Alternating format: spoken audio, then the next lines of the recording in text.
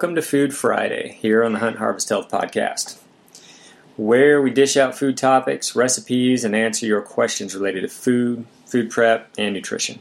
Find our recipes and tips on our website at huntharvesthealth.com. All right, everybody, welcome back to the Hunt Harvest Health Podcast. Today's Food Friday is going to be about fermentation. And again, we're going to have one of my favorite guests on, Dr. Jillian Teta.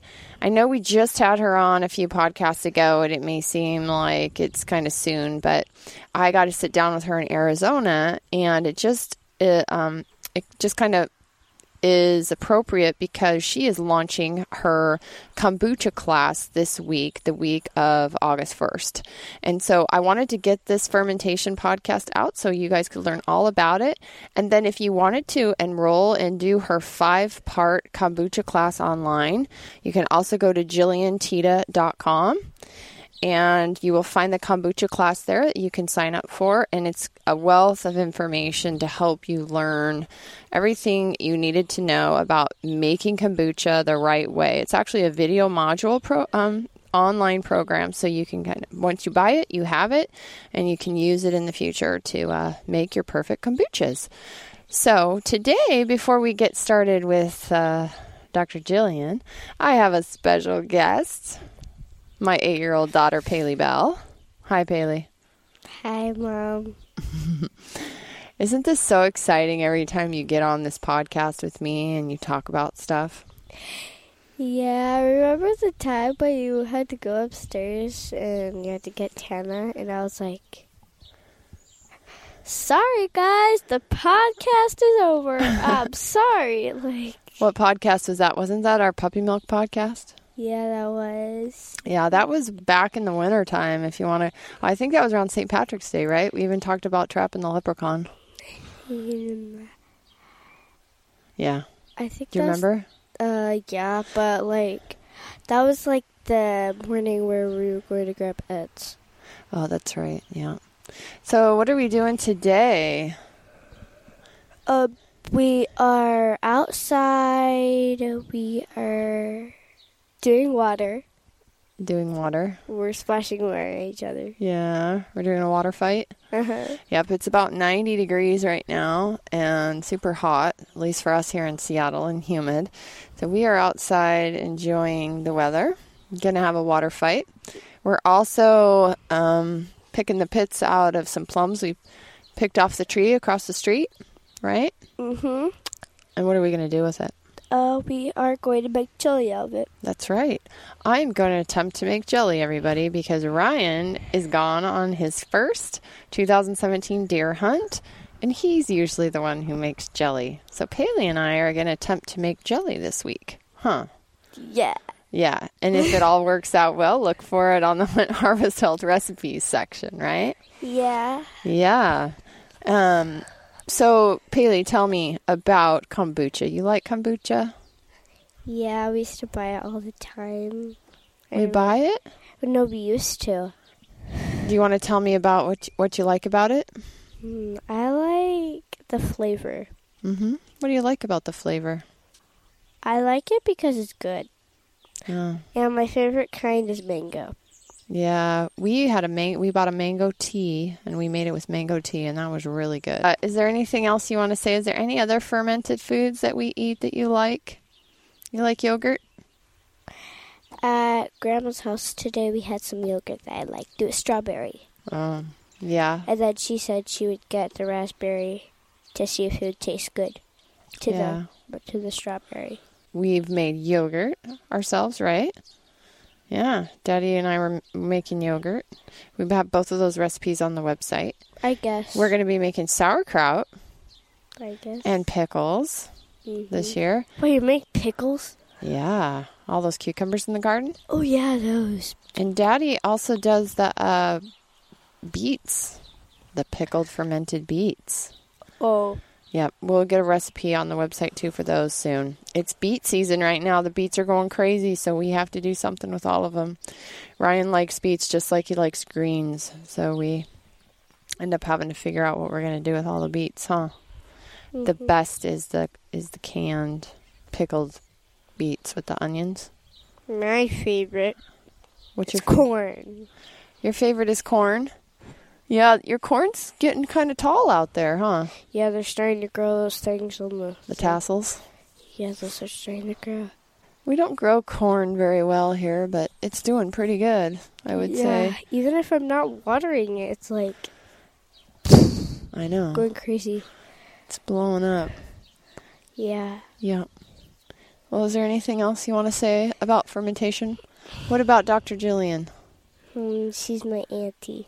Yeah, and we call her Auntie Jillian in this house. She's been one of my best friends for a long time. And, anything else? About my drinks. Yeah, let's talk about your drinks. So, I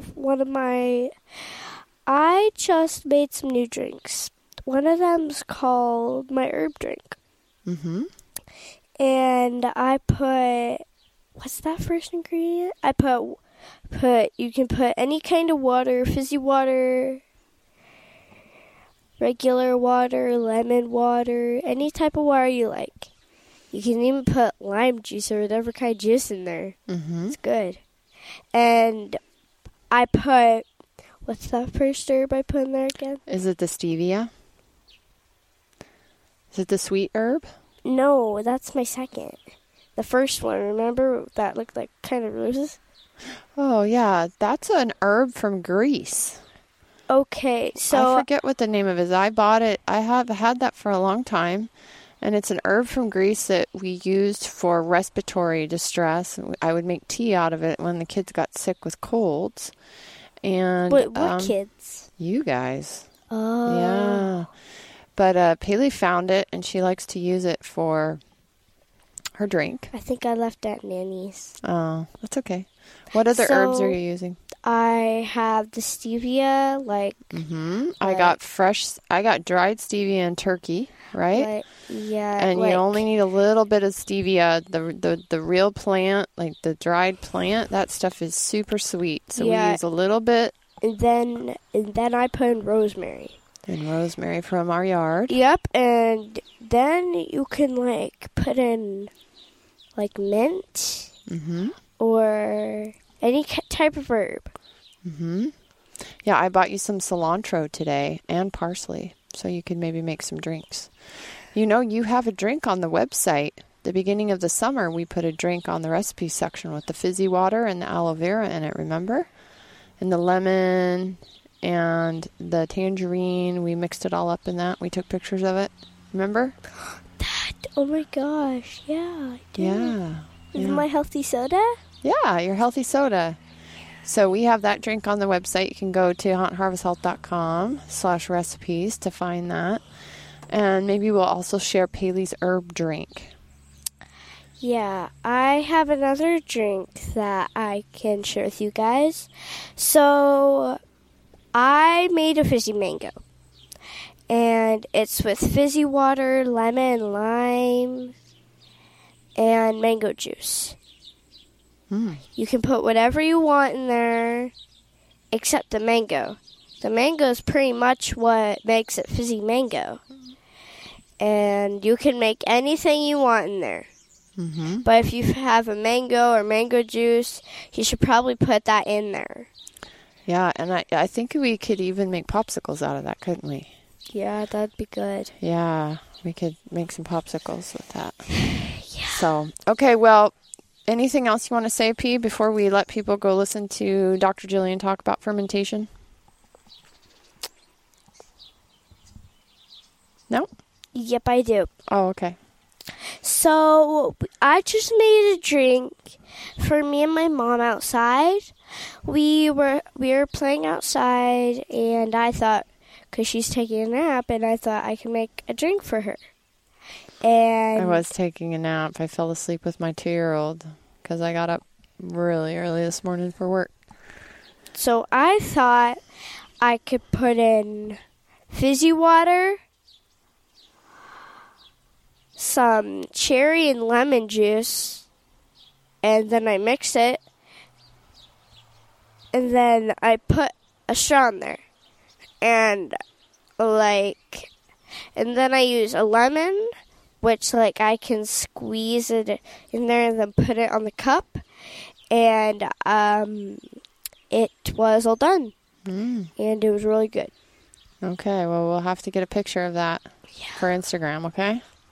That's right. Look for that on Instagram, everybody, at Doc Hillary or Hunt Harvest Health.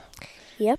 Okay, well, we're going to let you go, learn about fermentation, why it's so good for you and your gut, your microbiome. And if you're interested, like I said, in Dr. Jillian's kombucha class, you can find that at fixyourdigestion.com as well as Fix Your Digestion on Facebook.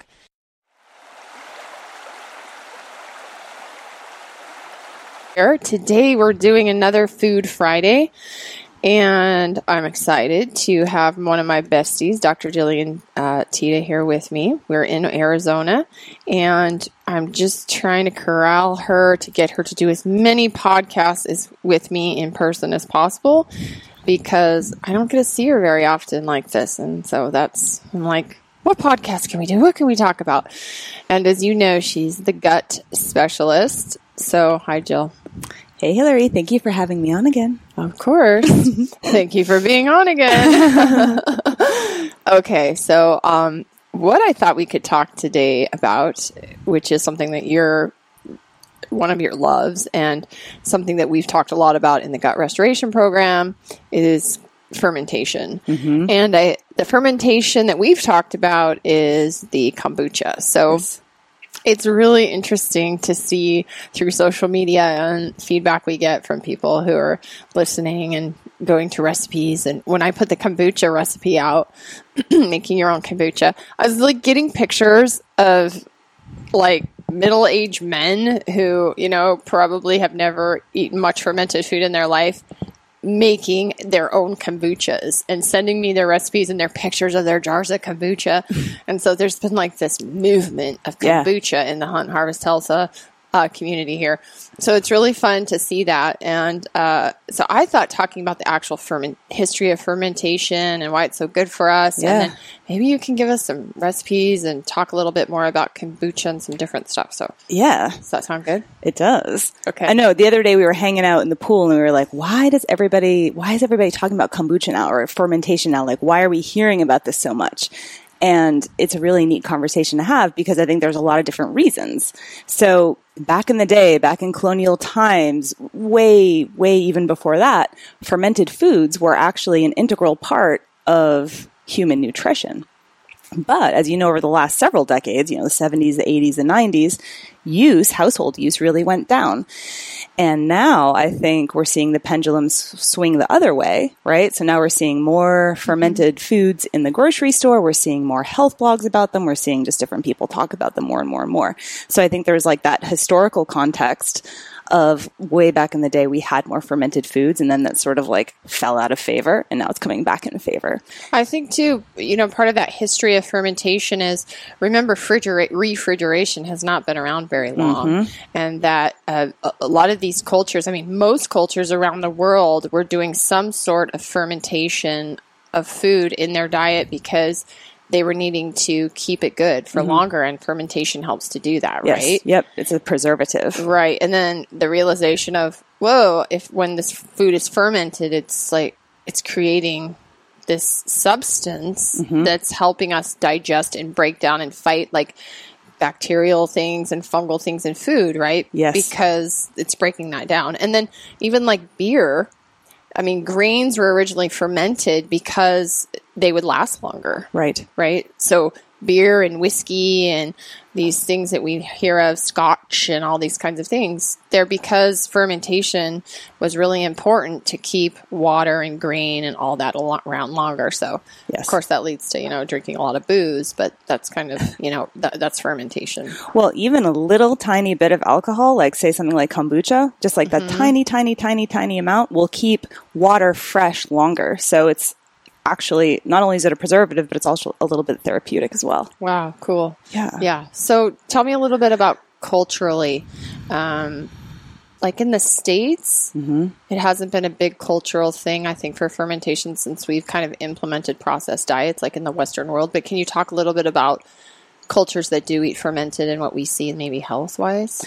Sure. You'll actually see in any part of the world, you'll see that culture eating their own sort of variety of fermented foods. So beyond something like, say, yogurt or tzatziki, kefir, water kefir, something called shrubs, which is basically like a vinegar sweetened with fruit syrup and honey. That's a fermented drink. We've got things like kimchi, of course, sauerkraut all over the world, different types of fermented teas everywhere. We have fermented soybeans, right, in Asia, natto.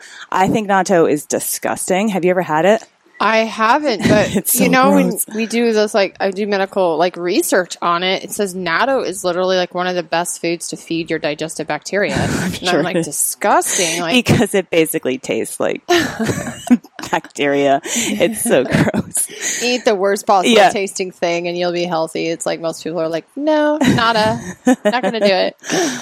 Well, and there's fermented fish, like up in the Nordic countries. You know, again, every area in Right. the world's got some. Right. So the other thing I think has to be part of the fermented food conversation from a health perspective is also in the last 10, 15 years, we have been seeing this enormous sort of exponential increase in research in the human microbiome, right? That colony of beneficial bacteria that lives in our guts.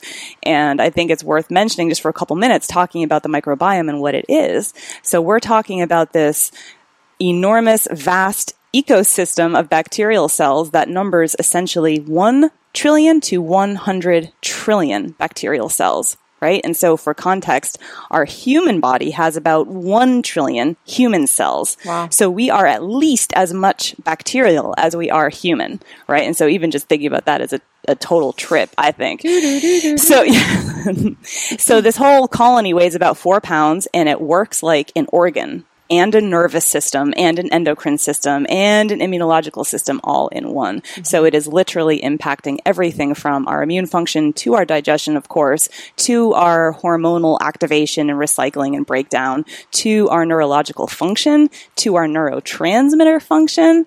And then it even impacts things like our emotional and mental well-being, our waistlines, our blood lipids. The more we look into the health effects of the microbiome and what different roles it's involved in human physiology and human health and disease risk, we're seeing a greater and greater role. And what fermented foods do is they deliver a lot of probiotics, which are the beneficial / supplemental form of these healthy bacteria that are going to nourish your microbiome, make their numbers be more robust, make their strains and their numbers be more diverse. So just a fabulous solution, a fabulous supplement. Why do you think that there has been such a change in eating fermented foods and stuff in the Western diet over probably the last, 100 years? Well, I think as you saw the rise of processed foods through the Industrial Revolution, I think that you saw a decrease in these fermented foods because just culturally or socially, you're having this greater interest in foods that are processed because it either meant something or we saw this sort of exodus from fermented foods. Mm-hmm. And like we were talking about earlier, I think that, so it was kind of like on the down low. And then in the last several decades, the last several years, the pendulum is swinging back around again. And you're seeing this rise as you see folks begin to understand that this more processed standard American diet is not working for most folks. And mm-hmm. so we're sort of seeing like a move towards going back to a more traditional or pre-industrial sort of palate. Mm-hmm. Do you think that, just kind of knowing the mechanism of how our microbiome is working in all these different physiological functions, like you just mentioned, and somebody was to start introducing fermented foods into their diet, are there any maybe side effects or certain conditions in which people may find it hard to eat fermented foods, or because they're kind of a way to ramp up in eating your foods? I don't know. I guess introduction. Yeah, what's an entry level fermented food consumption? Yeah. Perfect. So for people who I would say have been eating more of a standard American diet or even healthy diet, if you're, just starting with your first jar of sauerkraut, really you only need a couple bites. So scoop out 2 or 3 forkfuls mm-hmm. and chew it up really well and just see how it goes. Mm-hmm. So when we introduce a food like this, side effects that I might be looking for is you might experience a little bit more like gurgling or maybe like a little bit of gas or bloating. This is just a shifting, I guess, of the microflora and your gut's bacteria response to this other input. But I think for the most part, most people can tolerate it fantastically well. There are a community of people, or like a wave of natural health practitioners that will say folks that have candida or small intestine bacterial overgrowth should absolutely eat no fermented foods at all. Right. And I actually challenge that because clinically I have worked with dozens of people that have been able to tolerate fermented foods. And during some of my research for my kombucha class, there are a whole slew of candida killing enzymes and compounds that are found in kombucha. So I don't know if this trend on the internet or like the natural blogosphere, right. I don't know where it started. Is this the FODMAP group? No. What's the... So this is like the anti-candida people, the people that have candida overgrowth can't eat any fermented foods. Can you explain what candida is? So candida is a type of yeast. Okay.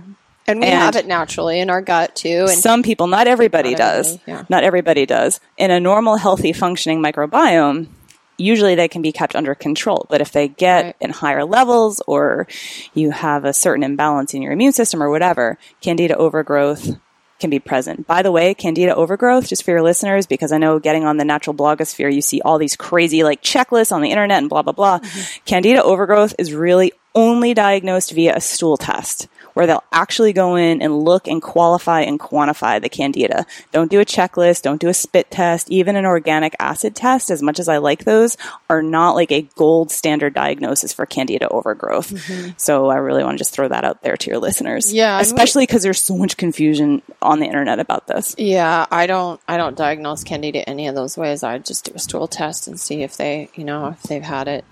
And honestly, when I was 17, the reason I got into natural medicine was because I got really ill. I'd been taking antibiotics for years, for my ears and stuff. And I had an infection and I had to take 2 strong rounds of antibiotics and I got, candida, but they didn't know what it was back then. It was kind of like nagging and I got really sick. And so I had to change. I went to this naturopath in town. She was kind of like the witch doctor, but no other physicians could help me. And she said, yeah, you've got candida and you've got to do this. And she gave me this list of foods and it was no pickles, no onions, no vinegars, which are all fermented, right? Nothing with vinegar. And then of course, no sugars at all, no processed foods at all, none of that. And put me on a bunch of supplements and I actually got better. But what I found is that that's a very hard diet. Very difficult diet to stay on.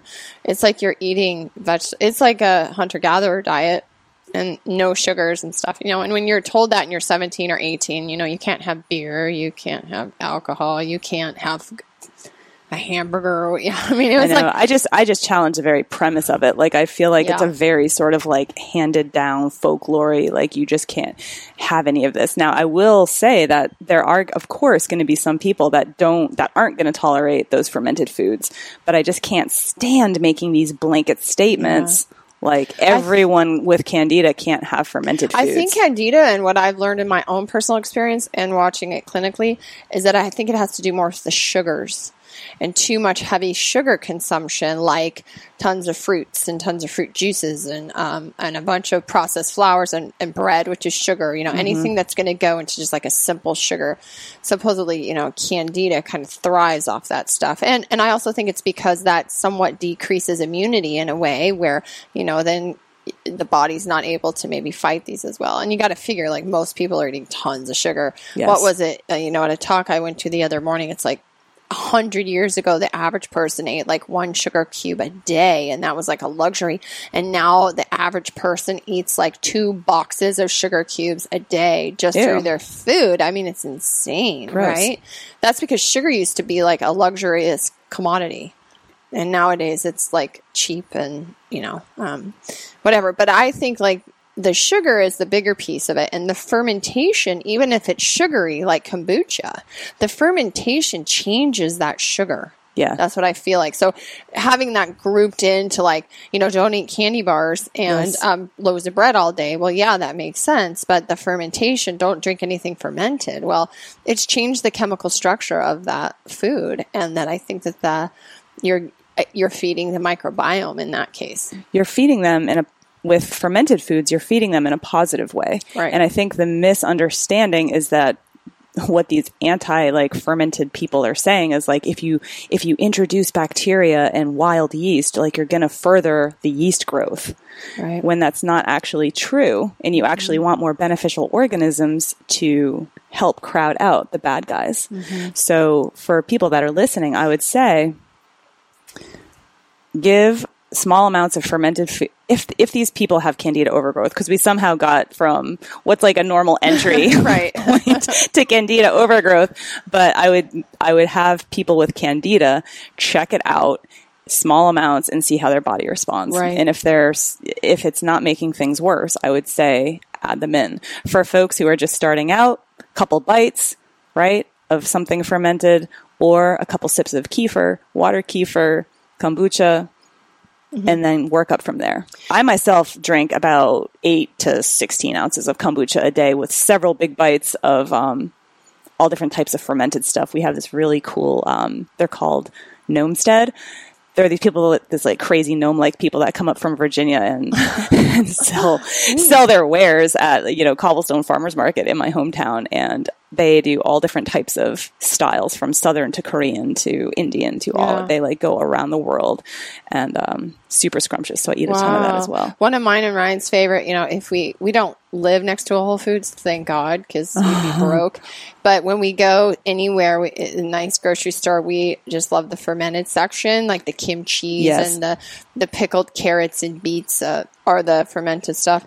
And people are, sometimes we're visiting people who are like opening up these yummy bottles of kimchi in their kitchen. They're like, disgusting. What does that smell? I know, it smells like garbage. And we're eating fermented food. So that goes kind of in this thing, is like with anything like healthy diet, this idea of food introduction. And how early should we be introducing these foods into a person's diet? And we learned this week, a friend of ours did a presentation on pediatric constipation of all things. But she talked about fermented foods and introducing them, and how literally introducing these with food introduction in babies. Yeah, like at 6 months. Dr. Caitlin O'Connor. Dr. Caitlin, she just, talked about, even if that's like a spoonful of sauerkraut juice, mixing it in, and you start introducing, what that also does is that introduces a more array of foods into your microbiome as a child, so you actually are building your immunity by having more food. Because I think, what is the average American? We're eating like the same 30 foods or less over and over and over again. So we're not getting that diverse. Yes, that's a good point. So all the different bacteria feed on different types of fibers. They feed on different types of foods. And so the greater variety of your diet that contains these greater variety of fibers, you're going to have a more diverse microbiome. And like in any ecological or social structure, diversity is like that key against ruin. Because if something were to go wrong, right, you have the potential for really compromising the entire ecosystem. When there's multiple different strains, and we're talking about thousands of different strains in the microbiome, just thousands. So it all works together. So yes, by introducing these types of foods earlier, you are not only inoculating beneficial bacteria, but then you're also feeding the guys that are already there. So it's very, very cool. And this is a big problem with the use of antibiotics at a very young age, right? As we, especially if the child's maybe the way they were born and they weren't introduced to their mother's microbiome, let's say this or that, and maybe they have to take large amounts of antibiotics as a child, and they're not eating a wide range of foods, and they're not getting fermented foods, and then they're not even maybe getting probiotics when they're taking antibiotics. And then you're wondering why, when you're older, you have leaky gut, you can't digest your food, you have all these, you have environmental allergies and asthma and eczema. And so like the whole last, 50, 60 years of just extensive antibiotic use for everything is, in a way, really destroying a lot of that. So Yes. it's another really important reason to be adding fermented foods into your children's diet, into your diet, so Yes. that you're getting that biodiversity. Because antibiotics are indiscriminate killers. So Exactly. not only will they kill bad guys that create infection, they'll also kill your good guys. When you have lower numbers of good guys, then it makes it more likely that bad guys, fast-growing, opportunistic bad guys, are going to move in. And then you're, again, decreasing diversity, you're decreasing those beneficial numbers, and then, yes, you're setting yourself up for a variety of acute and chronic health conditions. Right. And we also know that your microbiome is very, very smart. These bacteria, which live within us, you know, or like you said, like we are more bacteria than we are human, is like they're very smart. And so what they start to do is they start to figure out how to live, especially when they live in an environment where they're not fed well, right? Yeah, they and they're adapt. maybe being killed and they're trying, so they start adapting to that, again, where we see antibiotic resistance. You know, Right. people dying of things like they shouldn't be dying of because there's not even one antibiotic that will work anymore for them. Right. And that's where it gets kind of scary. So this is where the balance comes in, right? And I talked with Dr. Ingalls and with Lyme disease about this because they use tons of antibiotics with Lyme disease treatment. Some people do. And this whole idea of their microbiome being basically their immune system just being so destroyed that it's like the side effects are worse than the Lyme disease. They, you know, the destroying the entire microbiome. Well, I would always have people take megadose probiotics alongside of antibiotics because the antibiotics are not going to kill the probiotics, and the probiotics that's are my not going to question. reduce. They're not going to reduce the efficacy of the antibiotics. So when I have any clients that are going on antibiotics, we essentially double up their probiotic intake for a period of 3 times the length of the antibiotic course. So if someone's on, say, just 7 days for ease, 7 days of antibiotics, I'll have them on like a mega dose, like 200 billion CFUs of probiotics for 3 weeks. So it's a rumor because patients will ask, well, why should I take the probiotic when I take the antibiotic? Because it's going to kill it. No, Is that a rumor? No, it's not. I mean, that's actually, so probiotics are shown in the literature to decrease the side effects of antibiotics like antibiotic-associated diarrhea and Clostridium difficile infection. So it's not even like a rumor. It's just like based on nothing. It's like not even based on great logic. Okay. But yeah, it's not true. Like it doesn't, the antibiotic is not going to kill the probiotic, and the probiotic is not going to reduce the efficacy of the antibiotic, but it is going to reduce the side effects of the antibiotic. And that's very well documented in the literature. You can go on PubMed, .gov and type in probiotics and antibiotics. Great distinction. Yes. Super important. Because a lot of people are like, I don't want to take it while I'm taking it. And it's like, let's take it. Especially depending on the dose and what they're on. You know, there's a multitude of different antibiotics that are, some are more brutal than others, right? Okay, so tell me what your favorite fermented foods are, and then tell me a little bit about your fermentation class, and let's talk a little bit more about kombucha and some of the other, like... Yeah, I'm a kombucha junkie. So about 3 or 4 years ago, one of our clients did a CSA, and they brought over a SCOBY for us. And I've had that SCOBY going this whole time. So I've had these several years to really experiment with all different types of kombucha, and I love it. And as you know, I'm building up my kombucha class right now. That's going to take folks through the entire process, recipes, like troubleshooting, and then all the stuff that we talked about, like the history of it, health benefits, talking about the small intestine bacterial overgrowth and candida and all of that type of thing. And now, then is that going to be a local class, or is that going to be like an online class? it will be online, and then I will run in-person classes too, but Sweet. it will always be, everything I do pretty much is online too. Okay. So all of that will be online. And then it takes folks through that secondary fermentation process, which is what everyone's really interested in, which is like flavoring kombucha. Right. So, shall I give a recipe there? Of Like my course. technique? Of course. So let's say that we have our batch of kombucha already brewed up and it's ready to go. Like it's just plain kombucha. It's finished. It's been inoculating with the SCOBY for 2 or 3 weeks. So you like the way it tastes. So I am this sort of junkie for like very deep, robust, like fruity flavored kombuchas. So I have these 3-liter Le Parfait jars. I don't know why I focus on this type of jar, but It's a nice thick glass, and it has those tops that have like the rubber stopper that snaps in and makes a really good seal. Oh, yeah. You know what I'm talking about? So I always brew up 2 gallons of kombucha. So then I get this 3-liter Le Parfait jar, and I'll fill up my Le Parfait jar. I'll give you the recipe for my blueberry lavender one, which is my favorite. I fill it up with about a bag of frozen blueberries, so like 24-ounce bag of frozen blueberries, and 2 to 3 tablespoons of lavender buds, right, like dried lavender buds. And then I pour the fresh kombucha on top. And you want to leave like very little headspace, like and half an inch at the top, right? Then you seal it and pop it closed. And you leave it out on the counter for 2 to 3 days, 2 to 3 nights. And that's it. And then at the end of that, you're going to see it's all effervescent. It's all bubbly. It's this like gorgeous purple color because the kombucha acts like a solvent and it pulls all those plant pigments off the berries and into the liquid, the kombucha itself. So it's this gorgeous color. It's bubbly. It's effervescent. And you strain that whole thing off into another clean jar because you don't want like the blueberries and stuff in there. You strain it, yeah. I strain it with like a silicone. You don't want to be sucking big pieces of lavender down. No. And it just, so you strain it all off and then it's absolutely delicious. You compost the other stuff and it's blueberry lavender, and I make that one all the time. And by doing the secondary fermentation, not only you're just like greatly increasing like the flavor, you can get your like creativity on, but it's another way to deliver all those beneficial plant compounds from the stuff that you're making the secondary kombucha out of, which in this case is the blueberry and the lavender. But you can do ginger, turmeric, all the berries, all the fruit, vegetables, cacao, like, so many things. And the kombucha will take out those pigments, those plant pigments, all the antioxidants, like all the beneficial organic acids.